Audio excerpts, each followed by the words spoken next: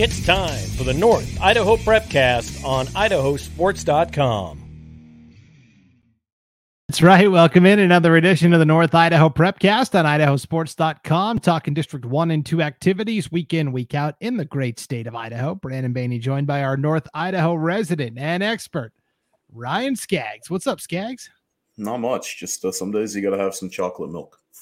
Okay.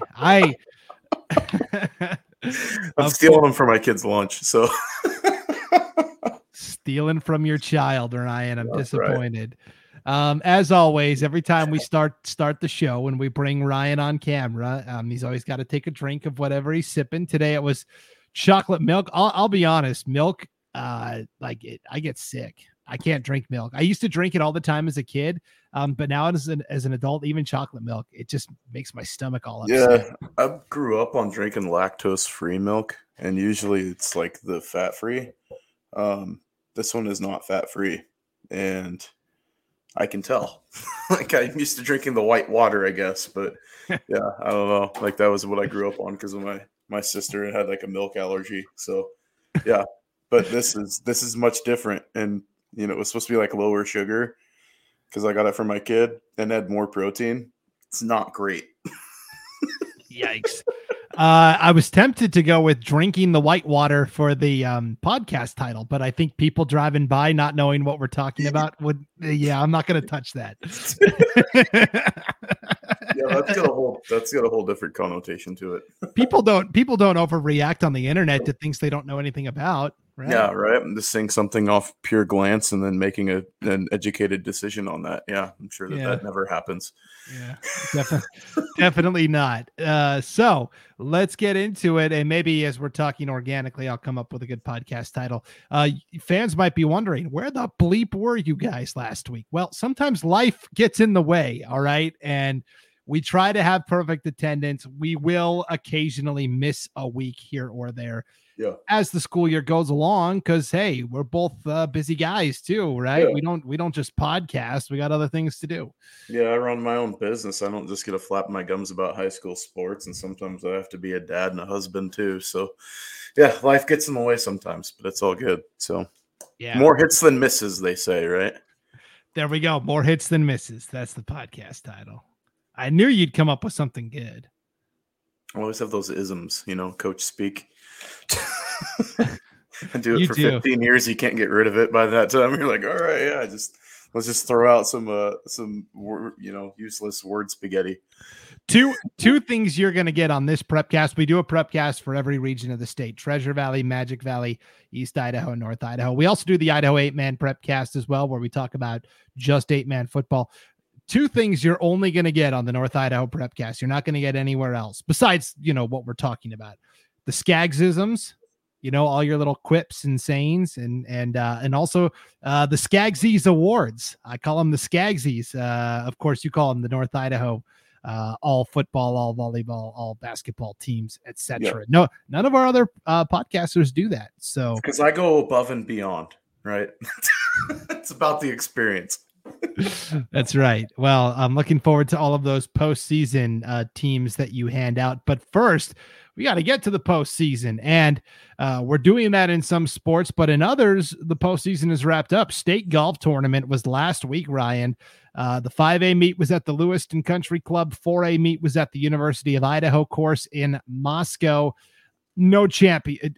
Boise, Treasure Valley swept everything. Team titles, individual titles, very anticlimactic, but we did want to highlight some of our North Idaho finishers.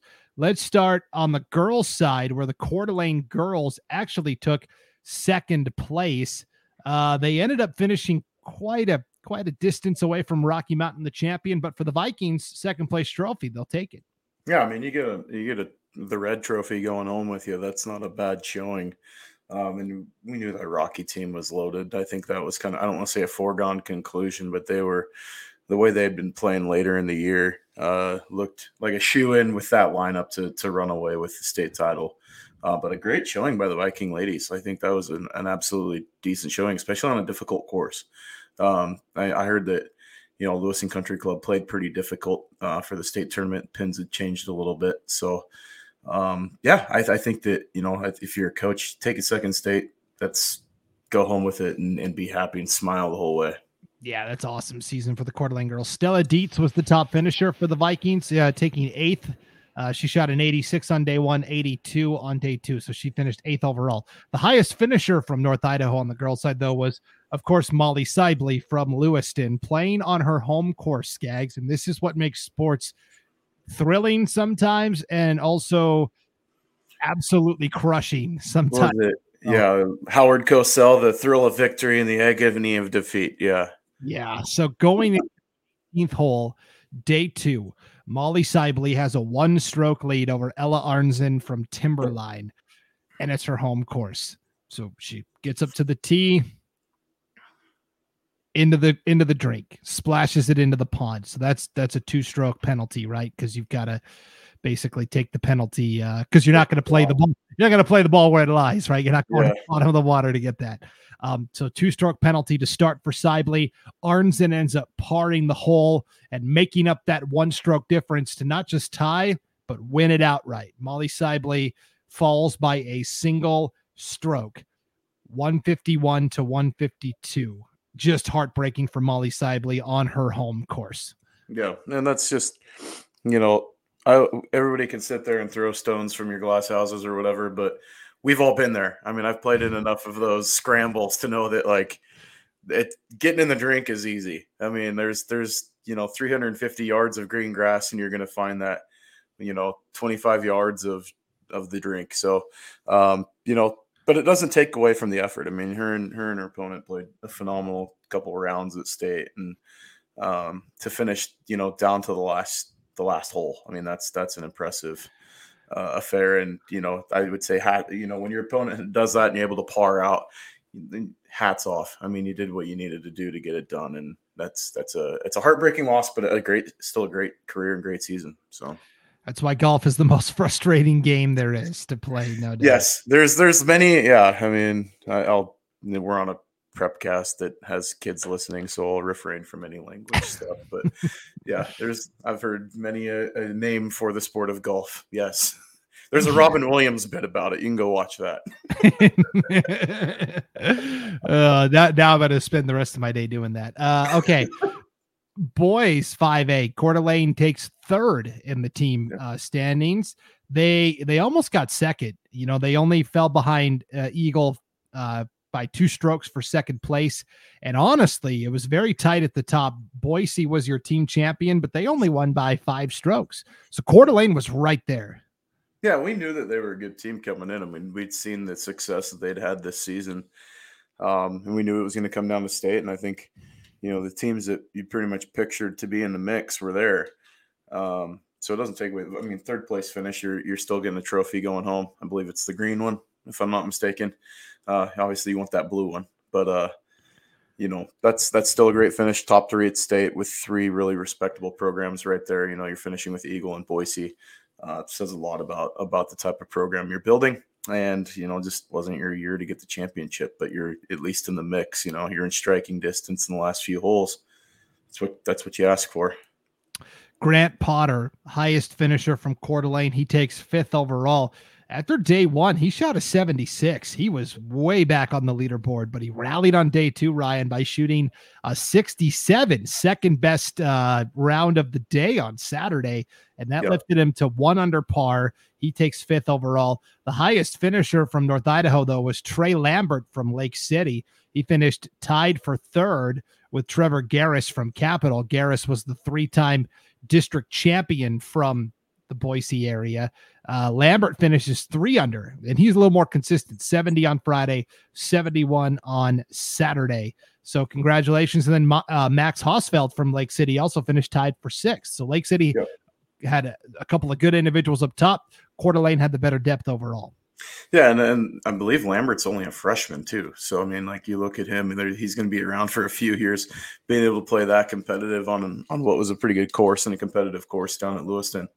I would look for him to be back. I mean, obviously golf plays well. If you play well anywhere, you're going to keep yourself in the mix. So I think, being able to go there, and I believe he just missed out on a shootout too at the end, like a playoff. So Yeah.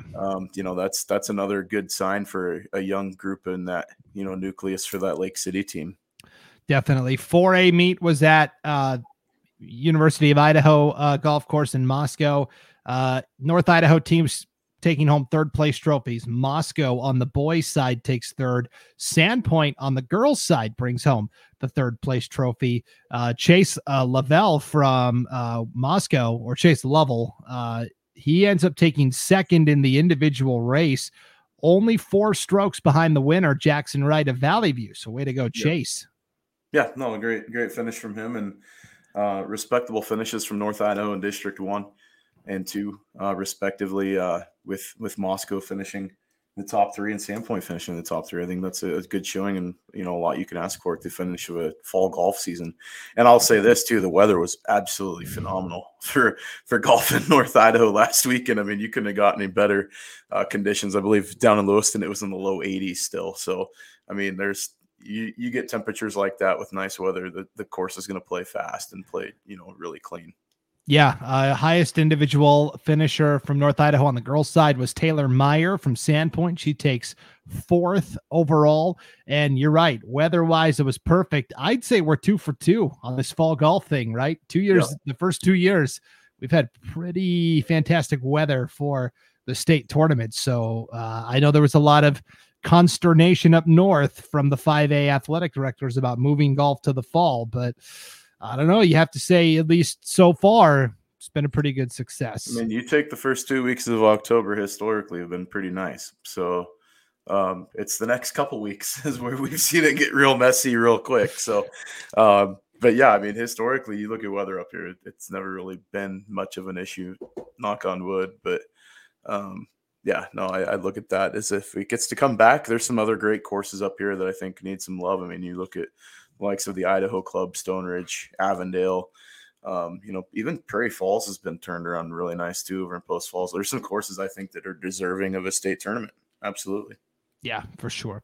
All right. So congrats to all of our golfers. Let's move to the next wave of postseason events. Ryan, district soccer, boys and girls. Are you ready for my alter ego, Brackets Bainey, to make his return? Hit me up, man. Show me what you got, because I know that it's been an absolute madhouse the last couple of days. Yes, it has. All right. So if you're watching this on the idahosports.com YouTube channel or Facebook page, I'm going to share my screen. You'll be able to see the brackets there, and you can follow along that way. If you're listening on idahosports.com or wherever you download podcasts, Apple, Google, etc., it's all good. We've got the district brackets on the homepage at idahosports.com, and you can follow along there. Let's start with the 5A District 1 and 2 tournament, Ryan, where it's like we're in the month of October, Halloween thriller slasher movies. Don't let the killer inside the house. Lake City is back inside the house. Lake City came into districts as the 3 seed on the girls' side. They walk out as the district champs. We know what kind of program they've had over the past couple of years. They scuffled a little bit in the regular season, but here they are back at state. They beat Lewiston in the championship match yesterday, 3-2 in overtime with the golden goal. Yeah, no, a great finish by the T-Wolves there. And that's a team that historically, I mean, we've seen what they've been able to do in years past and losing some of their leadership, but still there's a nucleus there of girls that know how to play in the postseason. And, that came to shine. And so, Lewiston playing for their life, in the play-in game. That's going to be interesting to see what kind of shakes out from that one between them and Coeur d'Alene. Not Coeur d'Alene, but Centennial in the play-in game. That game does get to be in Lewiston, so I think there's a bit of an advantage there as far as keeping the fresh legs. But Lake City getting the district championship is huge, especially coming out of the 3 seed. They had lost to Lewiston twice in the regular season, 5-3 and 3-2. This time they get the 3-2 win. They're headed back to state, of course. They came in last year as one of the top teams. They came in undefeated, right? Lost to Centennial in that semifinal, 1-0. And then they won the third place match over Rocky Mountain on PKs. So I know that the team is very motivated to get back and put on a good showing. So look out, everybody. Lake City's back at state. I think that's going to be bad news for those teams from the Boise Valley. Yeah, I mean, like I said, you got the postseason experience, and that does matter when you get into the mix. I mean, I think that maybe the regular season doesn't mean much. Just like as you coach, you would say flush it because you got a new season in front of you. So, winning the district title, that's huge. And then, on to state, see what you can do. The rankings are going to kind of shake out and see how seeding goes. And that'll be I'm looking at Lewiston Centennial matchup, though. That's going to be a tough matchup for the Bengals, but certainly a winnable match, I believe, for them. But I'd love to see two District 1-2 teams make it. Yep. Emily Medina scores the golden goal in the 90th minute for Lake City. Big thanks to the Coeur d'Alene Press for that info there, as Lake City wins again in overtime. Lewiston now gets to play on their own field, right? This state play-in match is at Lewiston. They're going to play Centennial. Centennial was the 10 seed coming out of their district tournament, Skaggs. They kind of just got hot at the right time, and that's always the most dangerous type of team to be facing. So you're right. Just because Centennial's a 10 seed, that doesn't mean diddly. So we've seen Centennial in other sports as a 10 seed come through and make a lot of noise. Obviously that's in boys basketball, but yeah, we've seen it before. Lake City knows all about that, don't they? Yes, they do. Yes, they do. Yep. So congratulations to Lake City district champions there. And by the way, before the championship match against Lewiston, heck of a first round matchup last Saturday as well between Coeur d'Alene and Lake City. Also, crosstown rivalry. Lake City won 2-0, and both teams left it all out there on the field. Yeah. And so for Coeur d'Alene, a great season comes to an end earlier than they wanted to. Also, overall, the three teams at the top this year were all just outstanding and battled throughout. So congratulations there. 5A boys tournament looks like this, Skaggs. Speaking of crosstown showdowns, Lake City and Coeur d'Alene 1 and 2 will play Wednesday at 3:30 at Lake City. I might dip over and check a little bit of this out. I don't live that far from Lake City. We're recording this on Wednesday the 11th. So what do you think happens in this match here? Both teams won easily in the first round. Lake City 4-0 over Lewiston, Coeur d'Alene 5-1 over Post Falls. Honestly, I think Lake City wins like 2-0. Like if it's gonna be like 2-0, 2-1, it's gonna be a really close match. I think Lake City it's going to be kind of on a sloppier field too. I mean, we've had a lot of rain yesterday and this morning. So it'll be interesting to see how it plays out. But I'm looking at Lake City to probably pull this one out in a close one. It's going to probably come down to the last 10 minutes of the match. That's what I'll put my stamp on that one. So, all right. Lake City is undefeated. They swept the regular season series with Coeur d'Alene. Each of those matches though, 1-0. I'm calling the upset. I'm going with the Vikings. Let's go. All right. Picking opposite. I like it. So I think either of these teams make it to state. Coeur d'Alene's got a great lineup too. And so even in the loss, I still look at whoever comes out of that playing Eagle. I like, Coeur d'Alene or Lake City winning that match. I think both these teams are worthy of being seeded in the state tournament, just based on their body of work. So, yeah. Eagle was the 5 seed coming out of the districts in District 3. Sneaky team. You definitely want to win and get that auto bid to state if you can. All right, 4A district soccer, Ryan. We had the first round match on the girls' side on Tuesday. Moscow shuts out Lakeland 5-0, sets up the championship Thursday in Sandpoint. Number 2 Moscow, number 1 Sandpoint. It's like the Red Sox and the Yankees at this point. They've played so many times over the last several years. Sandpoint's undefeated season was spoiled by Moscow 2 years ago. I don't know what else we can say about this matchup except it's going to be fantastic. Yeah, I mean, it historically ends up, especially when they meet in the district tournament in the final, like it's always a great match. And that you could be a down team and Moscow could be down and still come into this one and still be fighting. So, every time we've picked in this one, it's like we've been snake bit. So I don't want to say anybody in a blowout. On paper, but games are never played on paper, but on paper, Sandpoint's obviously the favorite in my opinion. Just based on body of work and what happened in the regular season. Moscow always makes things interesting. They make you play ugly. They make you win ugly if you're going to win. So, the Bears are a scrappy bunch. So it could be a tight match. I'm going to go lean Bulldogs on this one, but it would not surprise me one bit if Moscow steals one here and sneaks in the backside. Look at the history between these two teams. So 2 years ago, Sandpoint was undefeated at districts. Moscow gets them 1-0 in that district championship game, and Moscow gets to go to state. That was 2 years ago. Then last year in the regular season, Sandpoint wins 2-1 and 1-0. And then they beat Moscow in the district championship 1-0. Then you look at this year. Sandpoint won the first matchup 1-0, and then they tied 2-2. So the last 3, 4, 5, 6 matchups between these teams have been decided by 1 goal every single time, or it's been a tie. Yeah, this could go to PKs. I mean, it really could. Neither coach wants that. No, they don't. But I mean, realistically, I think you could see this match go in that direction too. Both just, especially with a lot on the line in a berth to state there's only one bid. So you win, you're in. This could come down to the 90th or, I don't want to say 90th minute, but it's going to come down to the very end. Yeah. I'm just something in my gut tells me Sandpoint, and something's telling me Aaliyah Strock is going to be involved somehow. That's just there's a lot of athleticism on the field for that Bulldog group, and that could definitely show up. And, if you need a little boost there, Strock, we've seen her before in other sports, but she's a heck of an athlete. So, I mean, I realistically say, I'll say it right now, PKs. I think it goes PKs. I feel like one of those magicians that holds the card up. I'm thinking Sandpoint, Aaliyah Strock. Yeah, you're Johnny Carson there. We'll see. We'll see how that goes. It's going to be fantastic. That is going to be on Thursday in Sandpoint. On the boys' side, same exact matchup here. It's Sandpoint and Moscow, 1 and 2. They are playing today as we're recording this Wednesday, October 11th. They'll play at 3:30.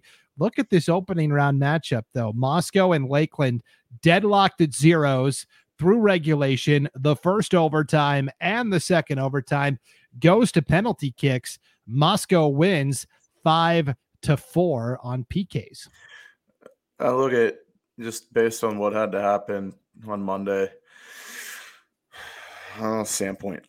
And I don't want to say by a bunch, but I think Sandpoint wins this one. I think that, offense wins the day with the Bulldogs. And it's going to rest on, I think the goalkeeper is going to play a big part in this game, but I really do look at Sandpoint winning this one. And so that's a really good team. That Sandpoint team's good.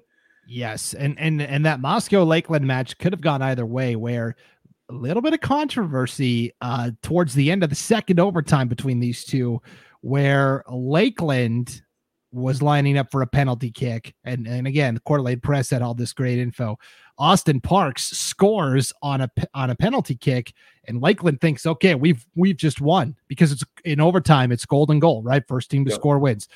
And they walk off and celebrate on the field. A referee comes in and says, nope, you had a player offside. And so they nullify the goal. And then Moscow gets the ball on the free kick, and Lakeland thought we should have been able to take the penalty kick again. Instead, they gave the ball to Moscow. It goes to penalty kicks in after 2 overtimes. And so I don't know, Lakeland went from thinking they had won to then having to rally and try to compete. And that's always a tough thing mentally. So interesting opening round game between Lakeland and Moscow. Drama. Yeah, a little drama in that one. For sure. So, but I'm with you. I like Sandpoint here in this boys matchup. All right, let's go to the real life fields in Post Falls, where the 3A Intermountain League district tournament's taking place. On the girls' side, you've got the championship Wednesday at 4:00. Coeur d'Alene Charter the 1 against Bonners Ferry the 3. Bonners Ferry nipped Timberlake in yesterday's semifinals 1-0. And so Timberlake, the 2 seed, is Dunsky. It's Coeur d'Alene Charter and Bonners Ferry. Winner gets to go to state. Loser has to qualify via a play-in match against a very good team from District 3. It's going to be either Homedale or Fruitland, and that's going to be a tough matchup. Yeah, no, I look at That one, but I like Charter. I mean, I think we've seen them in the past do really well. It's usually at state where they get tripped up a little bit, but coming out of District 1-2, Coeur d'Alene Charter, I think, is going to be the stronger group. They've historically, they had a great season this year too. Bonners Ferry has made a great run. I mean, look at that they've held 2 opponents scoreless in their first 2 games at District, and especially holding that Timberlake team scoreless there's a lot of much to be said about that effort. So, I mean, Bonners Ferry is a scrappy group. They could, like you said, that play-in game, you're looking there, though, with a really tough District 3 team. No easy days in high school soccer, especially at 3A level when you get, some 2A schools sprinkled in there, though, too, with some great athletes. So, I think Charter, though, wins the day and ultimately punches that auto berth to the state tournament. Yep. And on the boys' side, same exact matchup, different seeds. Bonners Ferry, the 1, Coeur d'Alene Charter, the 2. Bonners Ferry beats Orofino in yesterday's semis 4-0. Coeur d'Alene Charter and Timberlake went to PKs, went to penalty kicks. Timberlake was the 3 seed, Coeur d'Alene Charter the 2 seed. They were tied at 1-1 through 2 overtimes. Coeur d'Alene Charter wins on the penalty kick shootout 4-2. And so tonight, at the Real Life Fields in Post Falls, 6:00, Bonners Ferry and Coeur d'Alene Charter. Again, winner automatically gets to go. And this time, hey, so does the loser. So congratulations to the Badgers and the Panthers, both going to state. Yeah, no, look at that. What a great matchup. I mean, for on the turf, and being able to see those 2 teams play each other in the district championship game. Obviously, I think both have earned their way to the state tournament. Respectively, obviously the auto bid going to the second place team, but with those 2 teams going at it, I mean, Bonners Ferry, I like that bunch a lot. I mean, there's some good athletes in that group. They're super scrappy. They play really tough. I mean, you look at what they've done. They've won their matches by a total of 7-1. I mean, like going into that last match in the title game. What has Charter got left in the tank after that Timberlake game? I think is much to be said too. So. I think Bonners has the edge, and we'll see what shakes out after tonight. Yeah, it's going to be really fun to see how this all shakes out. They split in the regular season. Coeur d'Alene Charter won the first matchup by a score of 2-1, and then Bonners Ferry got revenge in the rematch 4-2. 2 really good teams, though, both moving on to state. So congratulations there. All right. District volleyball is also starting this weekend, Ryan. We will be posting those brackets as we get them and start filling them in. We have probably 70% of the brackets already up on the site, idahosports.com. We've got to fill them in with the teams as they officially clinch their seedings. One thing I did want to say for volleyball quickly, a couple of weeks ago, we were talking about Wallace from the north and looking like the best team from District 1 and how great it was going to be that they didn't have to do a play-in match despite being the district champion. They do. I was wrong. Big thanks to some people from Wallace for letting me know. I thought it was a 2-year thing where, okay, Wallace last year didn't have the play-in match, so it must be for this year too. They basically trade off with the champion from District 5 and 6, which is a 3-team league as well. And so last year, the champion from the East had to play the play-in match. Wallace didn't have to. This year, Wallace does have to. I still think they're just fine in a play-in match, but it again kind of sucks that they have to do that. No, you could sound the Price is Right losing horn on that one for, for your advice, but yeah, no, I like the Miners a lot. I think that's going to be a good matchup for them if finding their way in, and actually, I think it could bode well just for going into the state tournament on a bit of a roll. I don't want to jinx anybody and give everybody the kiss of death, but I think that I think they'll be all right in a play-in match. With that lineup that they've got, so they should be good. I don't know what that means coming from me, but that's just my opinion. No, hey, it looks good there for sure. So, all right, let's wrap up with some football talk here, Skaggs, where we had no shortage of exciting games with playoff implications. I guess exciting isn't the word. We had important games that were fairly one-sided that made the playoff picture somewhat clearer. Post Falls went over to Lewiston, and Devin Burns put on a show. Devin Burton had a couple of rushing touchdowns as well. Post Falls wins pretty convincingly 42-21. Coeur d'Alene did the same against Lake City in the crosstown matchup, winning 31-7. Lewiston now behind the 8 ball a little bit here. We talked about only 2 teams are going to get into the playoffs. There's not going to be an at-large bid coming from this league. And so now Lewiston's got to win out, basically. Yeah, and I don't know if they can do it. I mean, that's a tall order. I went to that Lake City Coeur d'Alene game. Finally get some eyes on Coeur d'Alene at this point in the season with, some of their new looks, obviously, with Simmons at quarterback.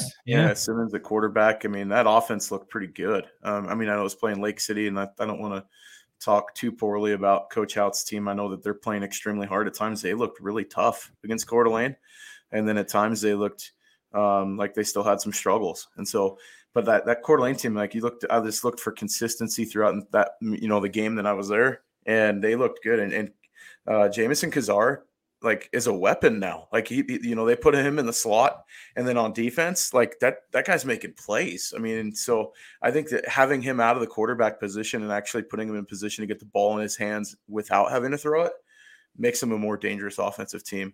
And you look at some of the weapons around him, that defense is so nasty. I mean, the pressure that they put on, Cherry had no chance for Lake City. He had somebody in his face pretty much 80% of the snaps when he went for dropbacks. He had to hurry, or he was hurried. So, I mean, that Coeur d'Alene defense, that's going to come down. That Post Falls Coeur d'Alene game is going to be an absolute battle. And then we have to do weekly picks. And I won't release my pick yet, but this was probably the hardest of any of them to pick because I just don't know how it's, going to shake out. Is it the rushing attack of Post Falls? Is it, does the Coeur d'Alene back end of that defense let up a little bit and let McCown throw the ball well? Because they got, dudes at receiver too. I mean, is it the defense of Post Falls versus the Coeur d'Alene offense? Can they at least hold them to half the points? It's going to be a battle. It'll be a great game. Yeah, keep an eye out on idahosports.com, social media, Instagram, Facebook. All the prepcasters are making weekly picks, and hey, no better time than week 7 to start this up. But when it matters or whatever, but yeah, it's something new we're trying out. It seemed to get pretty good traction. We're basically picking the most exciting matchup each week from each classification, a pick 6. Essentially, and all the prep casters are making their picks. I went 4-2 last week, which isn't bad. And I'll tell you, did you already send in your picks? I did. I picked Coeur d'Alene. Did you? Yep. What'd you pick? Come on, you can. I'm looking back to see what I picked when I sent to Logan. I have Post Falls. Okay. All right. Yeah. I didn't do too bad last week, but I thought Weiser would get the upset. They were close, but they couldn't strike the pay dirt on that one. But otherwise, I would have had a really good week. Yeah, week games. But and I picked West Side. They lost by a point to Declo. So, anyways, that'll be on the idahosports.com social media coming up. But this 5A IEL title will be decided over the next 3 weeks. You've got Coeur d'Alene and Post Falls this week, and then Coeur d'Alene and Lewiston in the season finale. Coeur d'Alene could go 0-2 and be out just like that. You know what happened last year, didn't it, to Coeur d'Alene? Yeah, I mean, what Lewiston team shows up, against Coeur d'Alene, I think is going to be a telling one too. That's going to come down to the last game. But, if they can make things interesting with that offense, we'll see. But, I mean, Lewiston defensively has not looked the same as they have in years past. We could 2 years ago, they all beat each other, didn't they? Post Falls, Lewiston, Coeur d'Alene. And they all ended up tied for first. And didn't they do a Kansas City playoff? They did at Moscow High School. you and I are going to go broadcast that if that happens again. Absolutely. We're going to do the playoff. Yeah. Absolutely. So we end up with a KC tiebreaker. You're talking about excitement. That's a blast right there. So yeah, and it's possible. It absolutely is possible. But I think you look at this week's game between Coeur d'Alene and Post Falls. Just breaking down those two teams. Why did I pick Post Falls? I think that secondary is one of the elite groups in the state. I don't know if Coeur d'Alene is going to be able to throw the ball as effectively as they did against Lake City last week. So I think my edge is, I don't think Coeur d'Alene's rushing attack can keep up with Post Falls. But Coeur d'Alene's front 7 is ridiculous too. So, but Post Falls isn't too shabby. So it's kind of like, I think it's going to be one loss on the defensive side of the ball. Somebody gets a turnover and a score. That's going to be the decider. Yeah, it's going to be a lot of fun to see those two duke it out for sure. Let's go to the 4A level. Sandpoint and Lakeland last week. Lakeland still banged up, still without their starting quarterback, Hayden Benson, and Sandpoint wins 49-21. Sandpoint quietly has been doing all this with a new quarterback too, right? Yep. Drew Lehman. He was 7 of 9 for 208 yards, 3 touchdowns to 3 different receivers: Connor Hinberg, Jesse Turner, and Max Frank. Cody Brewster, 118 yards, 2 touchdowns on 4 carries. So Lakeland's been effective. I'd say so. Lakeland's problem right now is they've got a lot of holes on defense. They're giving it. We saw it in the Post Falls game we did 2 weeks ago or 3 weeks ago now. 3 weeks ago now, yeah. And they don't have enough bodies. They wear down, right? The depth. They have a lot of two-way players, and they wear down as the game goes on, and that's when you start seeing those big plays develop. And yeah. I think Lakeland still gets into the playoffs. They're going to have to go on the road somewhere. They did it last year, almost went to Pocatello and beat the Thunder.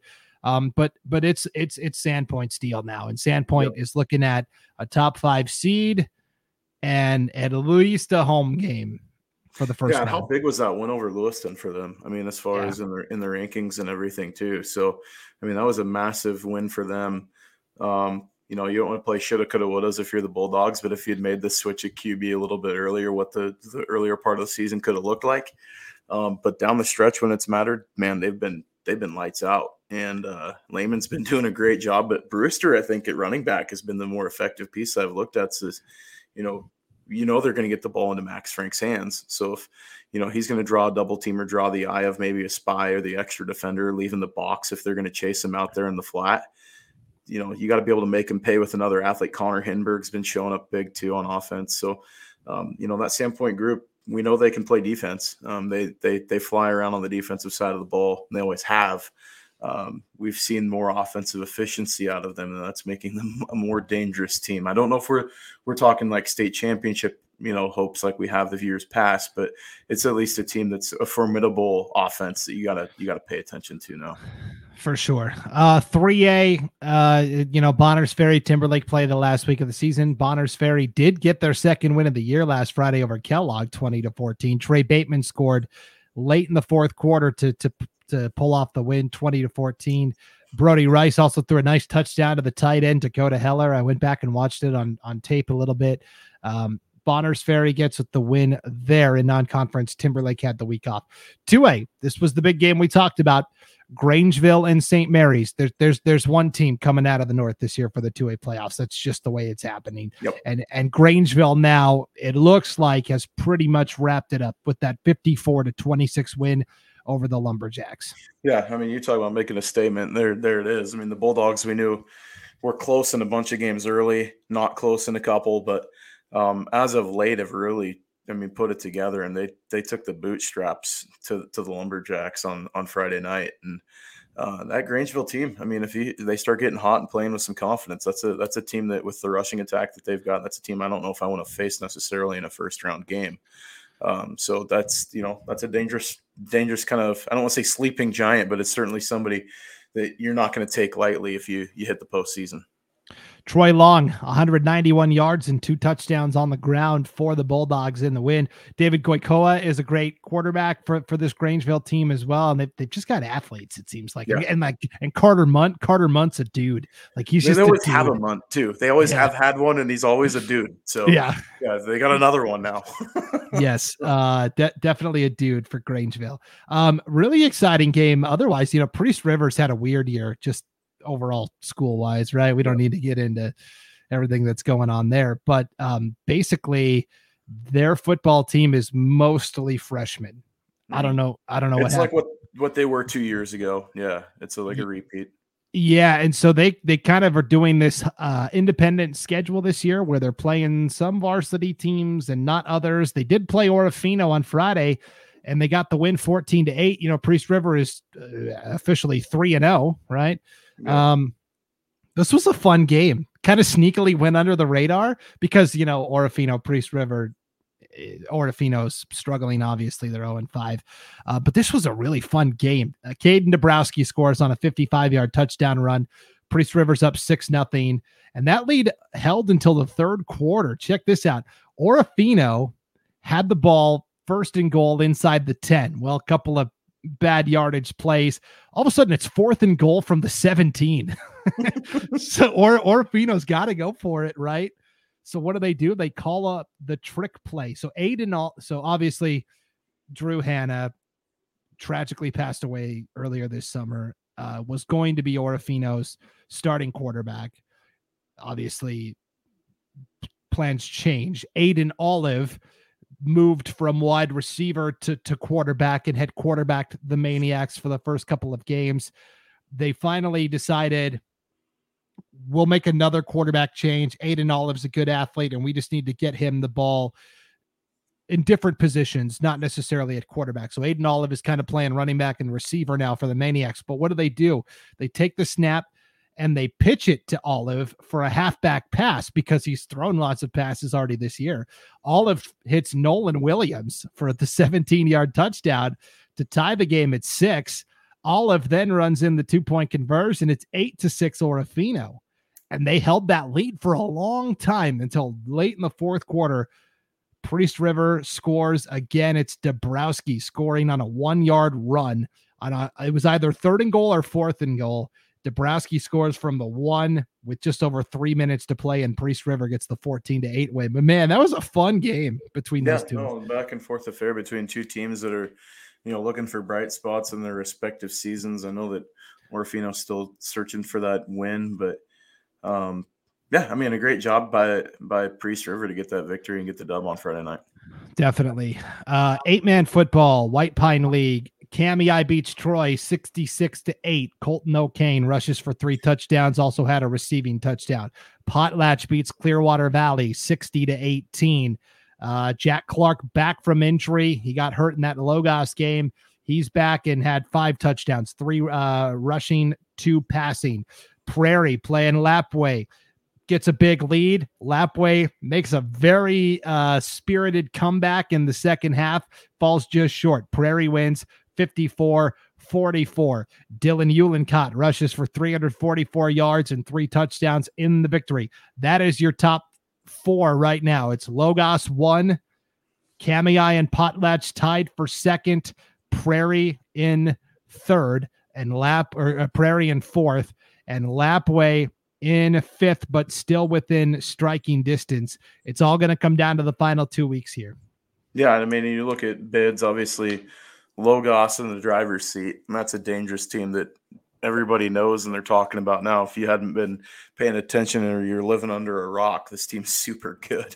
But you look at the other two there. Is Cami back now? I think so. I think they are. I think they're a dangerous team and they're lurking and kind of a sleeping giant. We saw them playing the state championship last year. They're getting back to health, but defensively they've been playing rock solid since that Logos game. Potlatch is still there too. Like you said, Jack Clark coming back, and that Logger team is right there. And then Prairie's kind of sneaking out there too. If you look at schedules that are coming up left, Prairie's got Clearwater Valley and Logos. So, you got those 2 games left. Prairie sneaks a game from Logos. Prairie's looking at their way in. And Logos, obviously, with what they're doing, they've got, their game against Prairie at the end of the year. That's the last week of the season. They got Troy this week. So if they're like kind of schedule watching and you're bouncing around looking at who's playing who, there's still some implications because Potlatch still has to play Cami. Yeah, so here's how it looks. There are 3 auto bids to the playoffs from the White Pine, and I'm not sure a 4th team gets in. A 4th team didn't last year. There's only 3 at-large bids, and a lot of good teams fighting for them. So Logos is 5-0. They only need to win 1 of their last 2 games, and they clinch 1 of those auto bids. They're at Troy Friday night. We think they'll probably get the job done there. If they don't, they play Prairie in 2 weeks in a game that takes on a lot of importance. So Logos is 5-0. Cami and Potlatch are both 4-1. Cami plays Genesee this week. That's a win for the Cubs. Genesee is just struggling with numbers. And Cami with a win over these last 2 games would clinch a spot. Then they play at Potlatch in a game that will probably decide 2nd and 3rd place, right? That season finale, Cami at Potlatch, except Potlatch has to travel to Lapway this week. Lapway we've seen is dangerous, and if Lapway wins, snake pit, man, you could get bit there. Are you a Marvel Cinematic Universe fan? Have you been watching the Marvel movies at all, Skaggs? No. Okay. I was gonna make a reference. Whatever reference you're about to throw at me would go over my head so fast. I was gonna make a reference to the multiverse. It's where there's all these multiple universes and there's chaos. Basically, Lapway can introduce that with a win against Potlatch. And honestly, it wouldn't shock me if Lapway went to Potlatch and or they're hosting Potlatch if they won at home. So Potlatch has the trickiest road here at Lapway, home versus Kamiah. Prairie's got Clearwater Valley. CV's kind of taking it on the chin a little bit this year. They've had some significant injuries to that team. So for Prairie, it's do or die. Prairie has to win out. They have to win out. They can't lose anymore. Logos only needs to win once. Kamiah only needs to win once.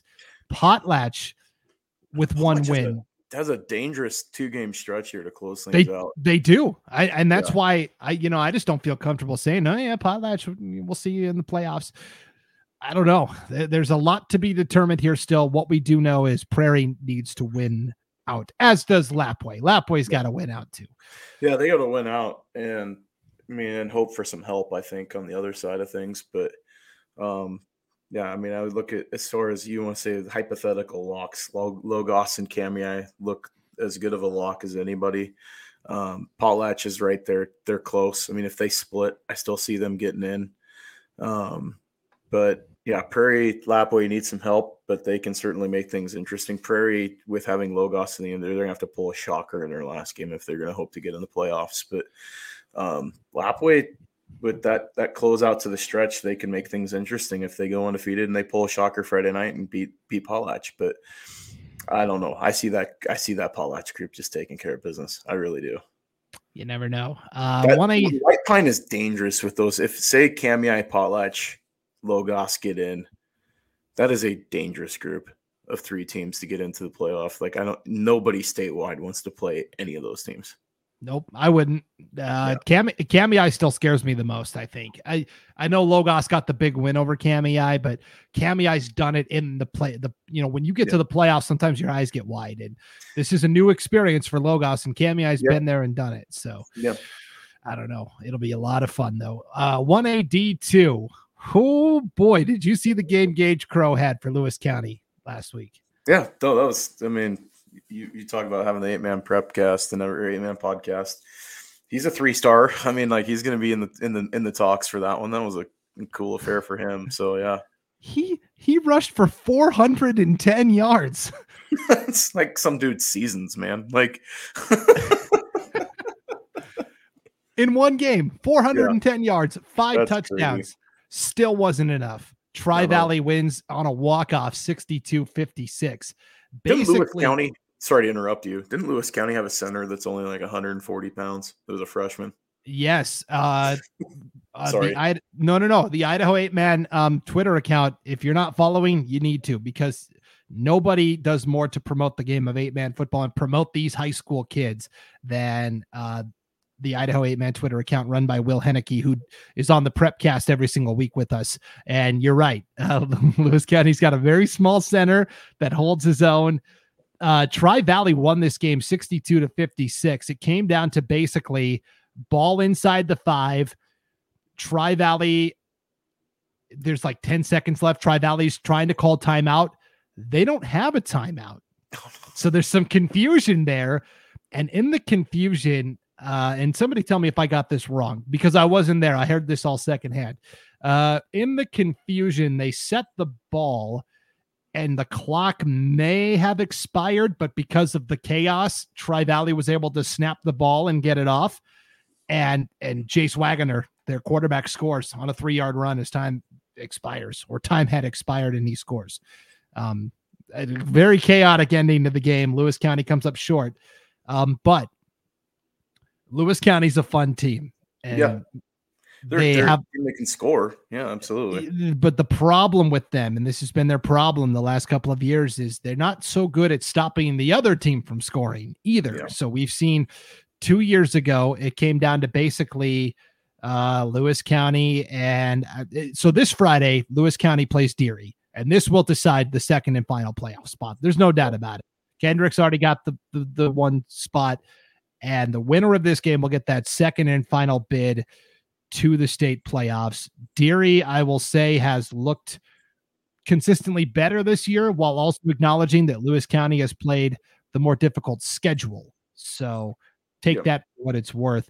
Last year, when these two teams played, basically decided that second playoff spot, Lewis County won a defensive game 18-14, which we don't see a lot of with Lewis County, but 18-14. And then you may remember this 2 years ago, Lewis County was playing Timberline at the end of the season. Same scenario. Winner of that game would basically get that second spot to the playoffs. Lewis County scored 66 points. Problem is they allowed 78 and lost. Yeah. No, And that's their thing. They have a hard time stopping the other team from scoring sometimes.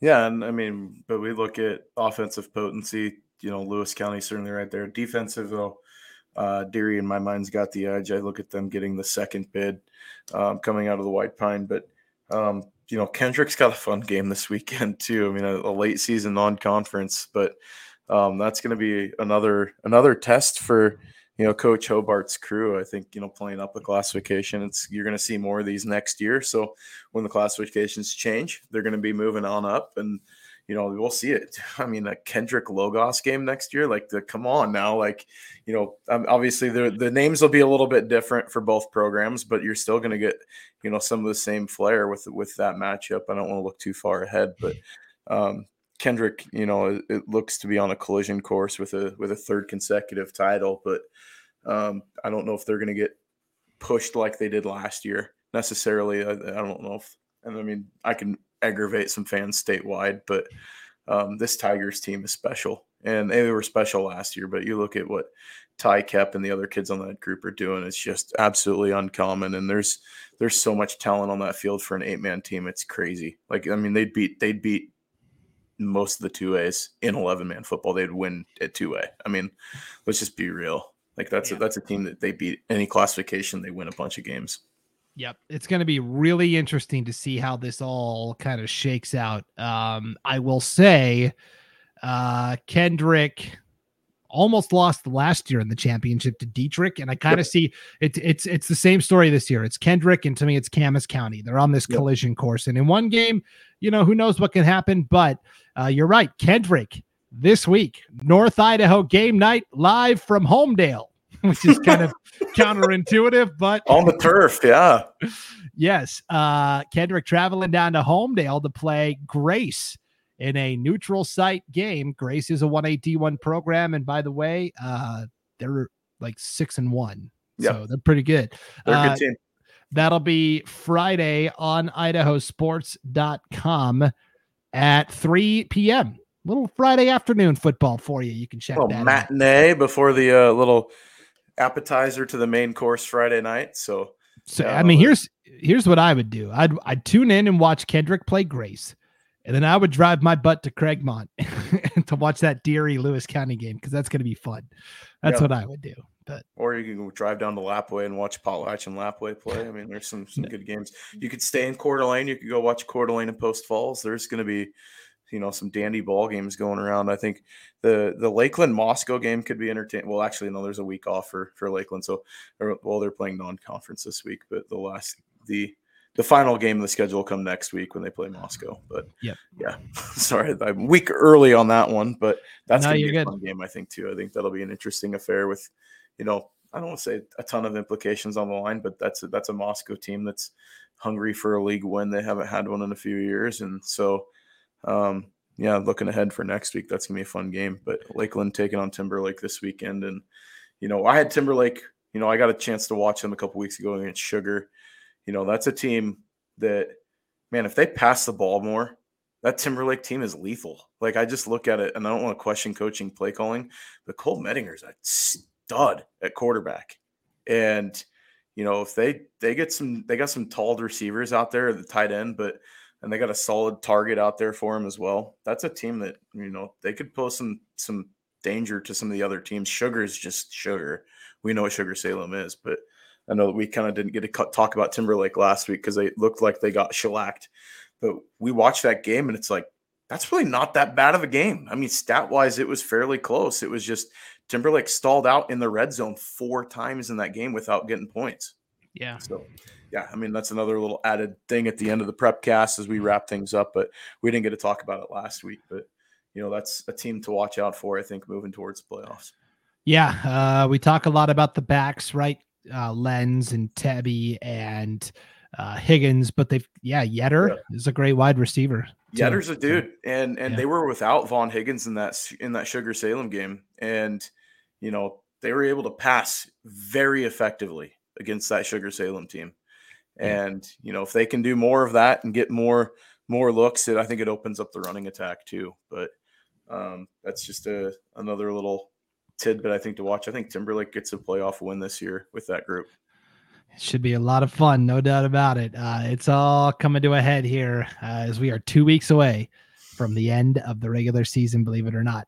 New bracketology post coming up as soon as I can get Skaggs to stop. No, I'm just kidding. I gotta write. I got my microphone stand. Yeah, I gotta write it all still. So be on the lookout for that late Wednesday, early Thursday on idahosports.com. All right, we went long on this one, but we're at the point here where we can't gloss over anything because it's all important, because it's all postseason related. So hang with us. It'll be a little longer for the next couple of weeks, but that's good. That's a good thing. There's lots of good things to talk about. So yeah, got a long way to go and a short time to get there. So that's right. Another Skaggsism. That's a song. I stole that straight up from a song. I know, but nobody would think to come up with that except you in the moment. So yeah, me or like Paul Kingsbury, but yeah. Right. All right. Well, for Ryan Skaggs and Paul Kingsbury, I guess, why not? I'm Brandon Baney, and we will see you next time on the North Idaho Prepcast at idahosports.com.